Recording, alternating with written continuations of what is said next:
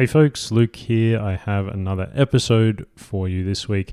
This one I'm going to do on pain and injuries, and the reason why is because, I do these Q&As every week on my Instagram, and I get a lot of questions around pain and injuries and stuff like that, and I'm not really qualified to be dealing with that, especially not over the internet.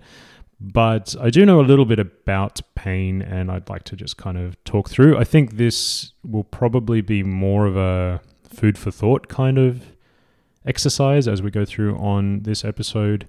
I do have a bit of an approach for dealing with pain and injuries that is sort of a general guideline. So there'll certainly be some practical stuff here, but I think it's mostly going to maybe challenge your thoughts on what pain is and how to approach injuries in general. So hopefully it is thought-provoking. Please let me know if it is, and as always, I'll ask you to share it and give me a rating if you find it interesting. Before we get into it, I am still working on that sort of programming course that I have in the works. I got quite a lot of responses, and a fair few people actually sent me some emails on some ideas of things that they would like to see, which was really, really helpful. So thank you very much for that. I'm going to keep working away on that. I don't have a release date yet, but I'll have some more information for you before the end of the year. So anyway, let's get into it. I want to start with defining pain because pain's experienced by everyone at some point in their lifting career especially. So learning about it is pretty important, I feel. We could define pain as an unpleasant sensory or emotional experience that's associated with either actual tissue damage or potential tissue damage. So it doesn't necessarily mean that there's actually physical damage being done to a tissue for us to be able to experience pain. And that's going to be a theme as we kind of move forward throughout this episode. It doesn't mean that your experience of pain reflects the level of tissue damage, if there is damage there. So that's a really, really important point. And now there's a lot of things that kind of contribute to pain. I think traditionally we sort of always thought about, a tissue is being damaged, maybe you get a muscle tear or a bone break or something like that, and that's really the origin of pain. And so something's kind of mechanically or biologically been damaged, structurally damaged. But the emerging evidence points to a biopsychosocial model of pain, often shortened to BPS. You might have seen this around the traps a little bit. Basically, this model accounts for sensory factors, emotional factors, cognitive and social components, as well as tissue damage when we're referring to pain. And so you can start to see that it becomes a lot more multifactorial than the sort of traditional model of you tore a muscle and now that's why it hurts. That's still part of it, but it's not the only thing that's there. And to kind of understand why this is the case, we have to understand a little bit more about how we actually physically perceive pain. So there's this concept of nociception. So nociception is like the perception of unpleasant stimuli. So we actually have nociceptors, and they sense unpleasant stimuli, which could represent potential danger to tissues. So we could get extremes in temperature. So extreme hot or extreme cold is very uncomfortable, and that could indicate that your tissue is getting damaged. Pressure, extreme pressure. There are also physical and chemical signals that can contribute to this. So the idea is basically that this signal is sent from the tissue itself where the stimulus is occurring to the spine. The spine then processes that signal and decides if that needs to be elevated up to the brain.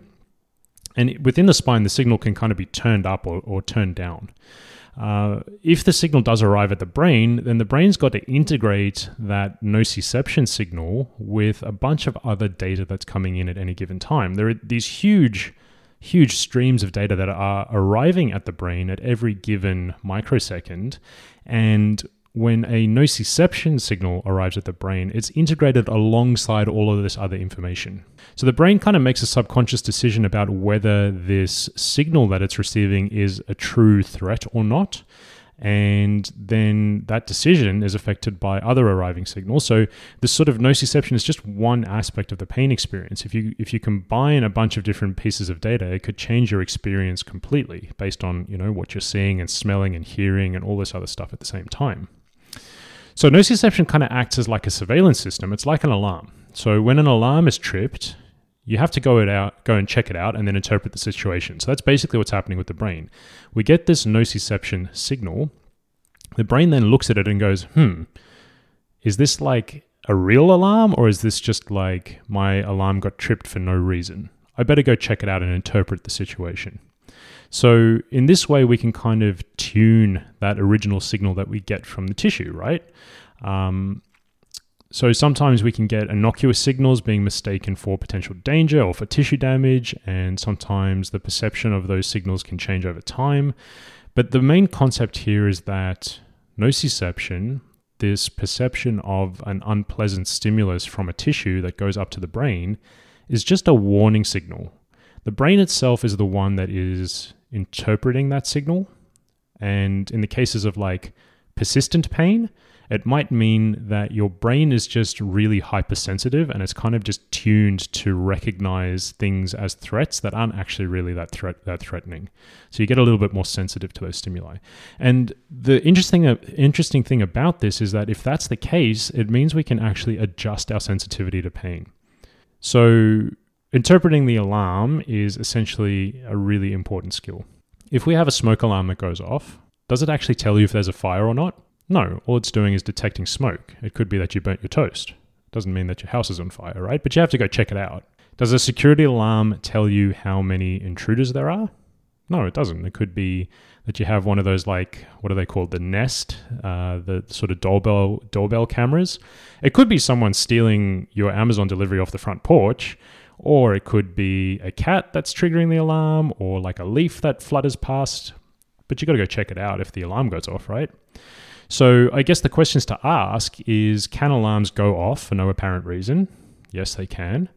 Can your response to an alarm change over time? If someone keeps ringing your doorbell or prank calling you, eventually you kind of go, it's just a prank caller again. And maybe you're on less alert every time it happens, right? So pain is an alarm, but interpreting the alarm is an important skill.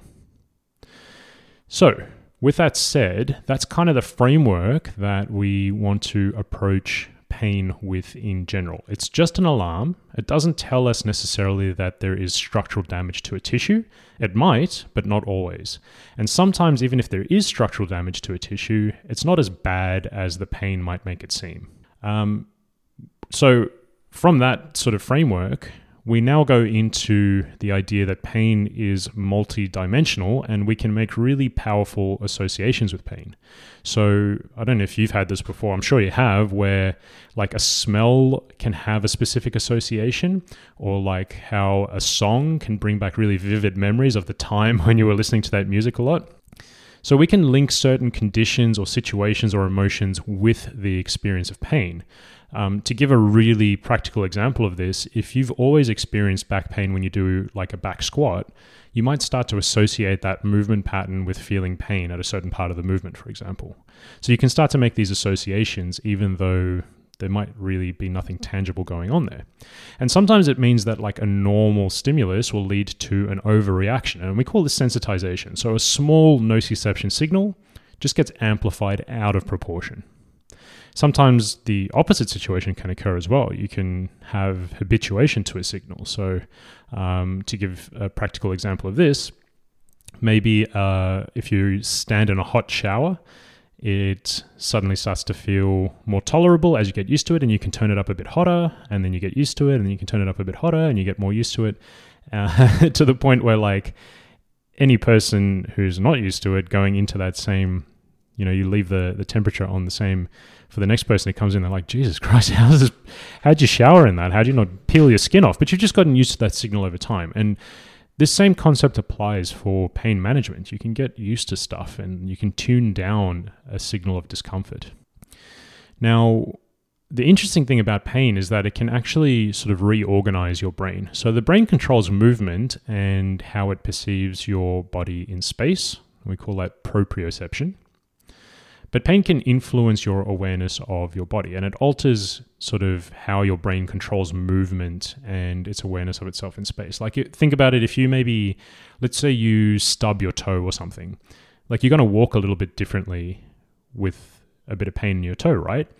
And so I guess the idea here is that pain can travel. It can make some areas feel tight or out of place, or make it harder to execute certain movements. And that's often just to do with this cortical reorganization, where your brain kind of perceives areas a little bit differently and rearranges how it controls movements as a result of that. And the key with this is that we can actually improve this, or we can change it with mental and physical training. So if you sort of develop a particular quirk in how you run because you've previously experienced knee pain, with training and exercise and mental training as well, you can potentially alter that back again. So I think sometimes there's a sort of chicken and egg thing where you might get some sort of an injury or a pain perception, some sort of event, and maybe you go and get it checked out at a physio or something like that, and they go, oh, yeah, your glutes are really weak, or your hip flexors are really tight, and that must be why your knees are hurting. Well, it might be that, but it also might be that your knee is hurting a little bit, and now you've altered your gait, or some muscles have tightened up and others haven't as a result of that, and therefore, it's a little bit of a chicken and egg. So just to kind of expand a little bit on that. Now, talking about the sort of tissue damage and pain, we have these mechanical or biological origins of pain that are certainly very real, and I think this biopsychosocial model sometimes has a little bit too much emphasis on the psychological part and the social part, and not enough on the bio part, the biological origins of pain. But it's also really important to understand that the mechanical or the biological origins of pain are probably a lot less prevalent than what most people believe. So there's a few studies that demonstrate this. A study done in 2014 looked at a bunch of athletes under 22, and 96% of these athletes under the age of 22 showed abnormal changes on an MRI, which seems crazy. I mean, they're under 22, right? And they have these abnormal changes on an MRI, 96% of them. They were all pain-free. Another study from 2015 looked at 20-year-old subjects, and they found that 37% of their 20-year-old subjects had obvious disc degeneration in their spine, but they had no pain despite of this. And another study in 2016 found that 57% of 20 to 50-year-olds had cartilage tears in their hips with no pain. So what these results are showing us, and there's plenty more studies like this, that degeneration, abnormal scans, disc bulges, all these sorts of things are actually pretty common when you do any sort of imaging, but they don't always equate to less function or a pain experience. In fact, some people go in and get a scan for something completely unrelated, and a scan comes back and the doctor might say, oh, actually, you have a bulging disc. And you'd be like, oh, I never even realized that. And I would have never known unless I'd gotten the scan for an unrelated issue. So I guess the key here is that imaging can often show like mechanical damage or abnormalities, but it doesn't always result in a loss of function or pain. And sometimes small injuries will hurt a lot. I used the example of stubbing your toe before. And sometimes major structural damage doesn't really hurt at all, which is really, really interesting. And it starts to show us that although pain can have a mechanical component or a biological component, the degree of tissue damage does not always equate to the amount of pain that you feel, which I've mentioned a couple of times now, right? So damage or mechanical changes in the body aren't irrelevant, but they're also not the whole picture. Pain's poorly related to damage. Pain can be tuned down or resolved without any structural changes occurring. I mean, I'll give an example. I had long-term lower back pain, and when I was initially diagnosed and did my scans and stuff, I was told, yeah, you have a bulging disc and it's only going to get worse, and that's why. Well, if it's only gotten worse, it's been 10 years or more since I had those scans, and my back pain is better than it's ever been. So there's a decoupling of that prognosis and my actual experience of pain and function. So pain can be tuned down without any structural changes occurring. Now, damage might interact with other things in your life as well. Like you may have no control over tissue damage, but there are some other aspects of pain that we're going to talk about that you can control to a great extent. So certainly you might roll your ankle or tear a muscle or have some kind of joint degeneration or something like that. But ultimately, that damage is not really something that you have a lot of control over, aside from letting it heal where possible. But there are other aspects of pain that you can control. So I think our goal in managing pain and injuries is really to try and tune our sensitivity to pain. So we want to control the factors that sensitize us to pain, and we want to build up a tolerance or a pain threshold, like I described before with the hot shower. So with that said, there's a lot of stuff that can potentially contribute to pain. And as pain persists, it becomes less and less about structural damage. Most structural damage is healed or generally resolved within a few weeks, maybe at most a couple of months. But as pain persists past that, and a lot of people continue to get pain for a long time, it becomes less and less about structural damage and more about some of these other factors. So again, going back to the biopsychosocial model, the biological model of pain would say things like training stress, physical damage, that kind of thing is contributing to pain, mechanical factors that we've been speaking about. But we also have a whole slew of psychological and social contributors to pain as well. So for this to kind of describe it, I'd like to have you picture a bucket, right? So this bucket is essentially your capacity to tolerate various contributors to pain or various stresses. So you can have a lot of emotional or physical or social stresses without pain, but a sudden increase in that might cause your buckets to overflow, and then it's sort of the straw that breaks the camel's back, so to speak. You suddenly start experiencing pain. And so some of the stuff that can contribute to filling up your bucket are things like the biological contributors to pain, training stress, physical damage, that kind of stuff. You can also get psychological contributors, things like mental stress. So it could be stuff at work, could be financial related, could be emotional. Maybe you break up with your partner or something like that. Psychological stuff can also include your attitude and beliefs around pain. And you see this quite a lot in terms of the way people think about their bodies. If you have an attitude towards your body that is it's fragile, or that a certain injury is difficult to recover from, or that you just sort of expect to get pain based on a prognosis that you've been given, then those things can actually contribute to your experience of pain as well. There's also social stuff, which is kind of similar to the psychological attitude and beliefs around pain, but it's a little bit more broad, I suppose.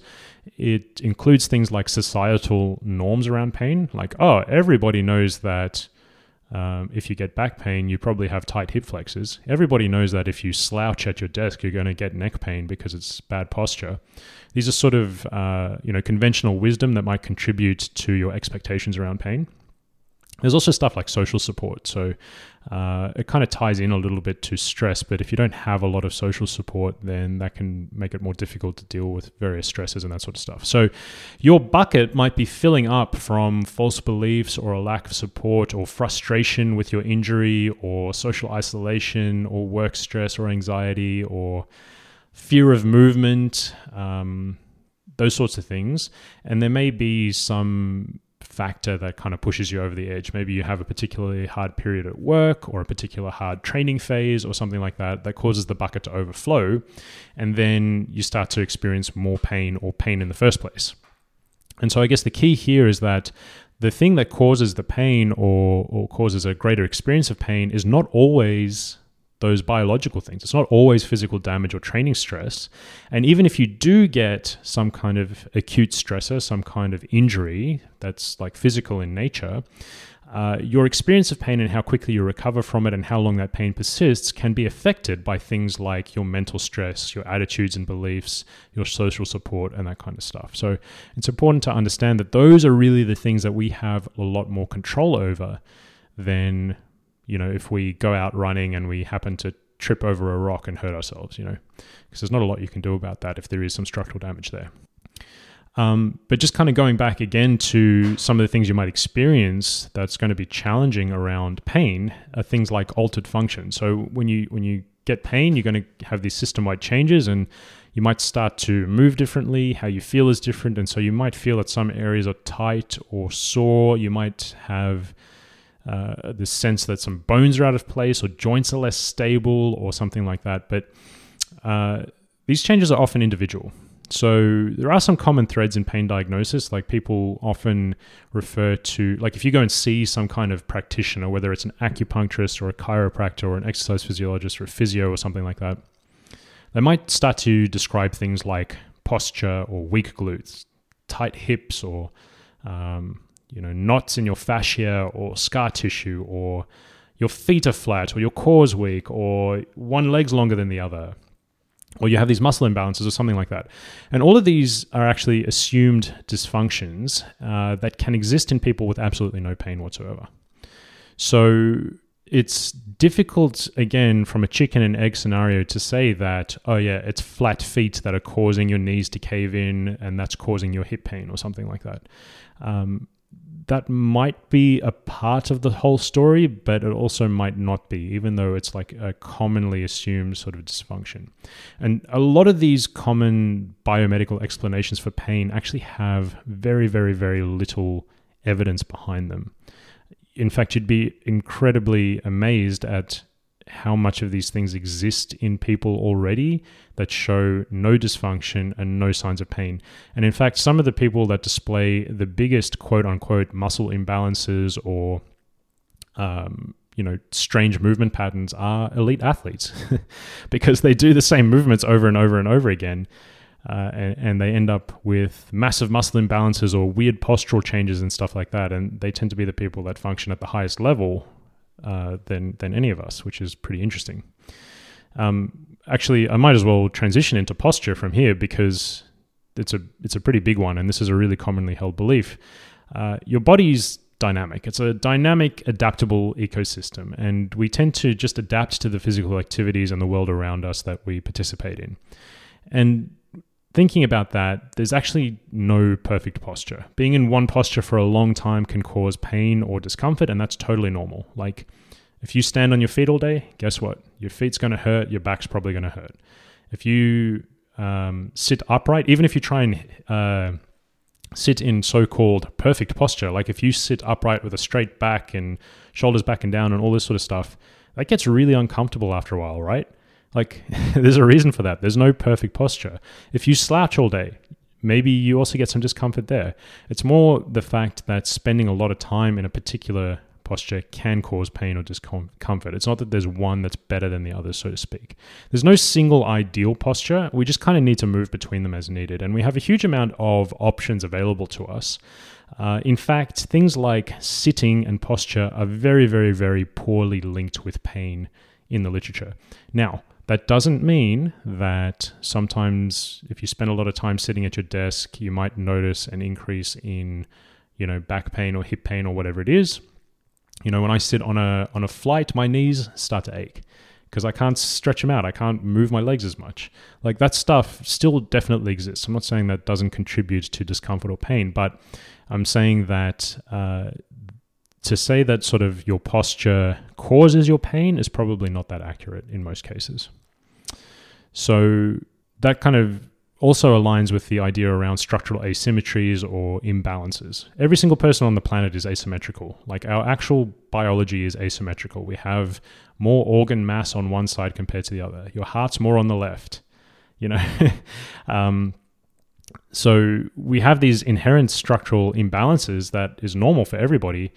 And even where our muscles attach on bones on different side of the body. So, where my biceps attach on my left arm is different to on my right arm.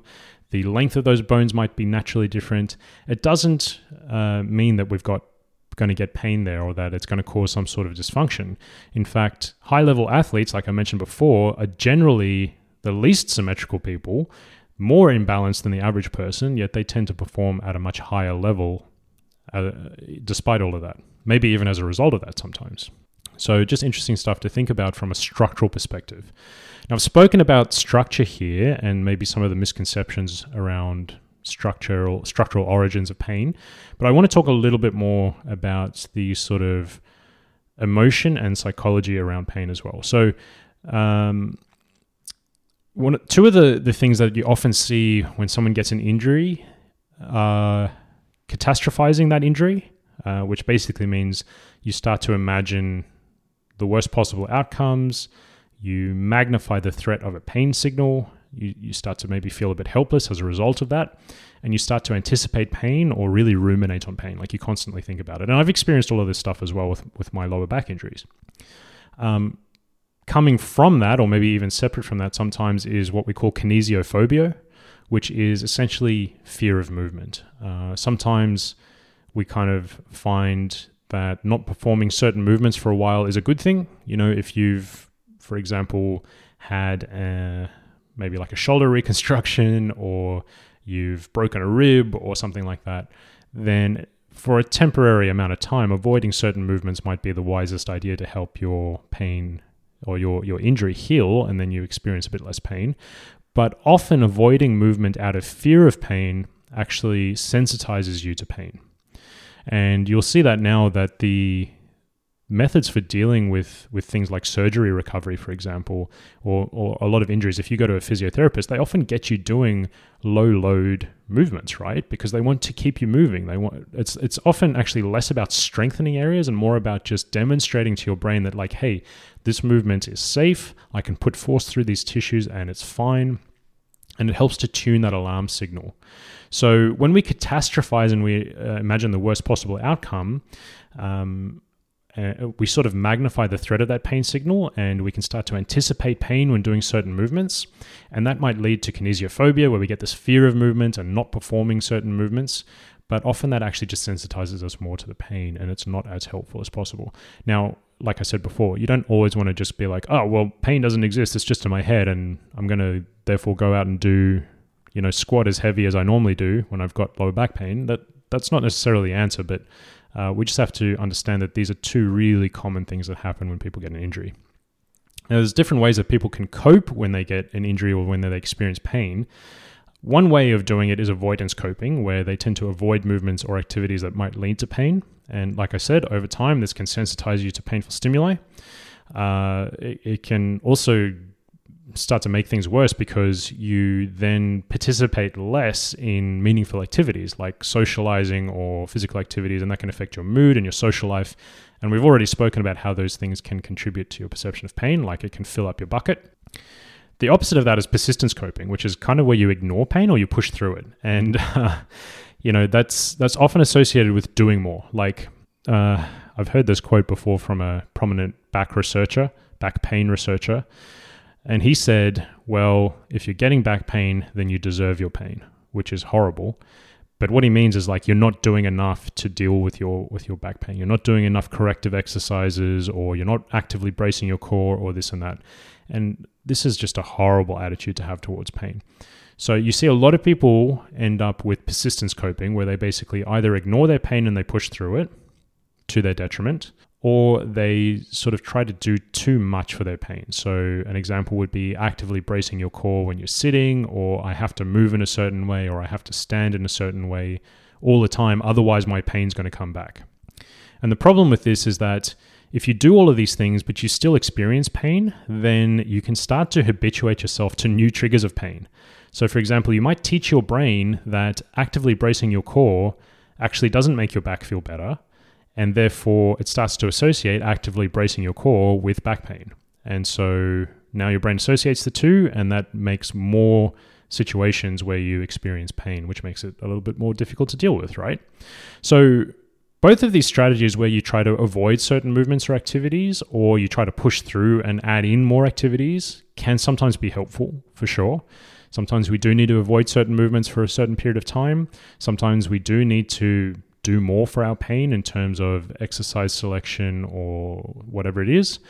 But a balance is needed, and I find that often people go a little bit too extreme with either of those coping strategies. Now, just to kind of segue from that, because we have been talking a bit about, using exercise to help with pain, there's this common belief that muscle tightness or a lack of strength is like directly causative of injury. And this might be true in some cases. Like if you have a 1 RM squat of 100 kilos and you put 200 kilos on and try and squat, you might hurt yourself for sure. But generally speaking, in the majority of cases, flexibility and muscle strength is not strongly associated with pain based on the literature anyway. So firstly, muscle strength is obviously required for activities where high levels of force are experienced. Like if you're stronger and you're playing like professional level rugby, like obviously having a bit more strength in your tissues can be helpful to deal with those high levels of force. But common activities like, tying your shoes and opening a cupboard and picking up, a package from the post office and carrying it home and things like that, they don't produce large amounts of force. And so we don't really expect that things like that really require much more strength. And I find it a sort of interesting idea because if you go to some sort of rehab specialist, what you often hear is like, oh, you're experiencing pain when you pick something up or when you bend over or when you reach for something. And part of the cause of your pain is that you're not strong enough in this muscle or that muscle, or you're not flexible enough, which is kind of funny because those tasks don't really require any strength. Or not more than what the average person really uses, right? So it's kind of this strange dichotomy saying that you need to be stronger to not experience pain from sitting or tying your shoes or something like that. So we have to kind of put that in perspective. And similarly, flexibility, it's actually very poorly correlated with pain as well. Firstly, it's not objective. Like if someone says I have tight hip flexors, like we have these arbitrary standards for that sometimes. If someone does a bit of muscle testing and goes, oh yeah, your hip flexors are really tight. Compared to what?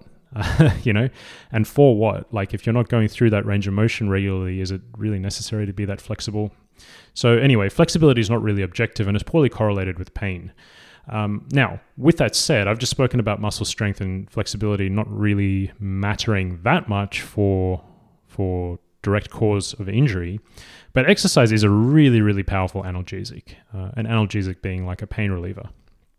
So strength and flexibility training can definitely help improve function. It can obviously strengthen tissues.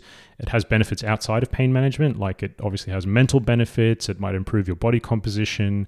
It might enable you to do stuff that's fun. It might improve your ability to perform certain tasks. You might have personal beliefs around exercise like, oh, I'm training my glutes and I can feel them getting stronger, and I think that's going to contribute to, my back pain, improving my back pain. Like that stuff's all pretty powerful. So I certainly think that exercise is one of our primary tools that we can use to improve the experience of pain and to protect against injury. But it's probably not as much of a factor as many people think for what they're told. Common exercises like sitting and posture and day-to-day tasks, you're unlikely to get injured during those just because you're not strong enough, so to speak. So I guess the idea here is that stress is a good thing in general. Stress is not inherently bad. We are inherently strong and we are inherently stable. Most of the physical activities we do day to day are very far below the forces that we need to alter tissues or cause structural damage to tissues. And so with that said, training stress is good. Resuming activity is really important for recovery. Like your body's super highly adaptable and it responds very positively to stresses, unless they're completely overwhelming. Obviously our adaptability is limited, but we can generally improve when we're presented with some kind of stressor. So when we're trying to deal with an injury or pain, it's really important that we don't avoid movement, that we give our body an opportunity to sort of adapt and respond positively to a stressor like training. But I think sort of building up tolerance is also important. So graded exposure is really one of the primary things that we want to think about. Basically, nothing's off limits long term. So sometimes when people get an injury, they kind of wonder, oh, am I ever going to be able to do this again? Am I ever going to be the same again? Maybe you tear your hamstring. Am I ever going to be as fast again or agile or be able to build my muscle? I think it's important to think that nothing's really off limits long term. You just need the graded exposure to get back to that level again. You can't necessarily go straight back to what you were doing before, but you want to build up your tolerance and resilience and essentially build a bigger bucket, so to speak. So I've spoken about how you can have these psychological and social contributors to pain. And sometimes part of the sort of rehab process or dealing with pain and injuries is actually building your bucket, so to speak, having strategies to deal with those non-physical stresses as well. So now we get to the more practical perspective on things. Hopefully this has so far maybe challenged some of your beliefs and given you some food for thought. But I think that when we move forward, the best way to go about things is as follows. Firstly, if you get pain, you want to sort of start to think about, when is pain okay? When is it reasonable? Like if I've been on a long flight and my neck really hurts afterwards, I kind of expect that. Like, yeah, dude, of course it hurts. I've been stuck in the same position for 16 hours trying to sleep in a chair. Of course my neck's a bit sore. It's probably going to be fine in a couple of days. Does something hurting mean that there's damage or that there's harm being done? Not necessarily, right? We sort of experience pain and discomfort all the time during the day, and we don't necessarily expect it to lead to long-term pain or discomfort, right? We want to use pain as a guide instead. So we want to investigate the alarm. We don't want to avoid it altogether, but we also don't want to catastrophize. When your smoke alarm goes off, you don't automatically assume there's a house fire. You kind of go, oh, probably burnt the toast again, or maybe it's run out of battery or something like that, and that's why it's beeping. Let me go check it out and see what's going on. So I think kind of investigating the alarm is good. You don't want to avoid it altogether, but you also want to not sort of catastrophize immediately. There should be a really big focus on self-efficacy. So using some kind of therapist or modality can help you along the way. I've certainly had positive experiences with going and getting some massage or some active release therapy or seeing a chiropractor or something like that. But you also have to recognize that if you do see a therapist or you use a certain modality, it can help you, and it can maybe help you to manage your pain in the short term, but you don't want it to become a crutch. You don't want to start associating like, oh, the only way I can stay pain-free is by visiting my chiropractor once a week or something. You want to build self-efficacy, being able to manage your sort of pain on your own. And just while I'm on that, actually, I might have a brief aside. Different modalities are going to have different approaches, and every person you see is going to kind of look at a pain or an injury through their own lens of their own training and own experience. So just be aware that, like, if you see, 5 different practitioners for the same injury, you might get 5 slightly different responses to that and different explanations as to why it is the way it is. None of those are necessarily right or wrong. It's just kind of like, whoever you vibe with the best, whichever supports your own beliefs the best, those are often the ones that'll get you the best outcome. So just bear that in mind as well. So we want to focus on self-efficacy. Next, we also want to just understand that pain is really complicated. There are biological factors for sure, but there are also social and lifestyle factors that can all contribute to pain. So my general approach is like, especially if you have some kind of acute injury, like you tear a hamstring or whatever it is, there's often not a lot you can do aside from the graded exposure and giving the injury time to heal. But in the meantime, there are other things you could potentially work on to build the size of your bucket to make sure that it doesn't overflow and cause you an excessive amount of pain. You can just simply ask yourself, how can I be healthier? And that might involve managing your stress a bit better. It might involve spending more time on your relationships. It might involve active stress management like meditation or journaling, or just spending more time chilling out and doing your hobbies. It might involve cleaning up your nutrition a bit or getting to bed on time. There's lots of different stuff that can potentially contribute to pain. And so we want to just kind of deal with all of those potential factors as best we can. So a little bit of a self-audit can always be helpful. If you get a tissue injury, you want to consider if what you've been told is relevant to your pain. For most people, strength and flexibility are not always relevant. Working on them might help for sure, but I don't want you to see that as a panacea or the one roadblock to improving your pain. The way you move is not always relevant either. Sometimes it might sensitize you to pain, but sometimes it might not. From a mental health perspective, be aware of fear, of catastrophizing, anxiety, and frustration. Those things can all contribute to your pain. It's normal to feel those things, but I think recognizing if they start to get a little bit out of your control, that maybe seeking some help can be a really good move, whether that's psychological help or just turning to your social support network. We can also self-audit our lifestyle, our sleep, our stress, our work-life balance, those sorts of things. We can self-audit our coping mechanism. Do we tend to have an avoidance coping mechanism where we avoid certain movements, avoid certain behaviors out of fear of them causing us pain? Or do we have more of a persistence style of coping where we try and push through and add in more things and more things and more things until our warm-up ends up being an hour long and this sort of thing? And I think also just self-auditing your personal beliefs, just understanding like, is what I believe around pain really true? Does the evidence bear that out? Or am I maybe creating some sort of belief system here that's not being helpful for me?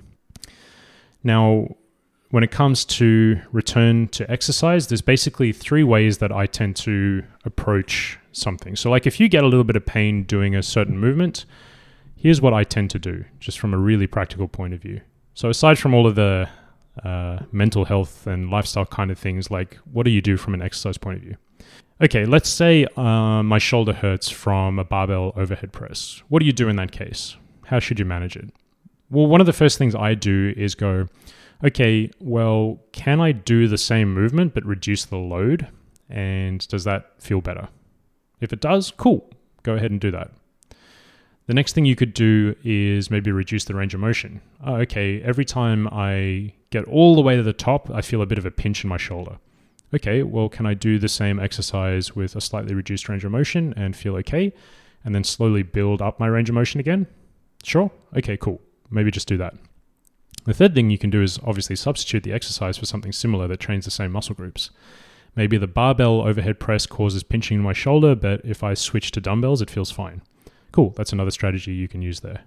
The general approach that I tend to take is that pain is not always a bad thing, and we shouldn't be afraid of pain, but we also don't want to sensitize ourselves to pain by just leaning into it too much.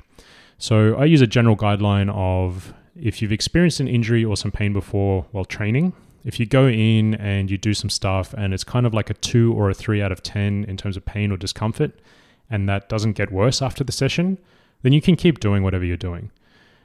If it gets worse over time, then maybe look at some of those strategies I just listed, either changing the exercise, changing the range of motion, or changing the load, and slowly building up again. Graded exposure. And that's probably your best sort of approach. So yeah, hopefully this has been insightful, bit of a longer one, but I feel like just getting some of those ideas out there can be an impetus for you to do some of your own research, maybe challenge some of your own beliefs. I hope it's given some food for thought and helped a little bit, because there is a really bad narrative out there in a lot of social media and just, I suppose, general beliefs around pain that's probably like 20 years behind the research, so to speak. But I hope it's helpful. Please let me know. If so, you can always contact me. My Instagram is @_Luke Tulloch. Visit my website, luketulloch.com. Give me a rating. Keep an eye out for future episodes. I'm going to keep trying to get these out a bit more regularly. And have a great day. Chat soon.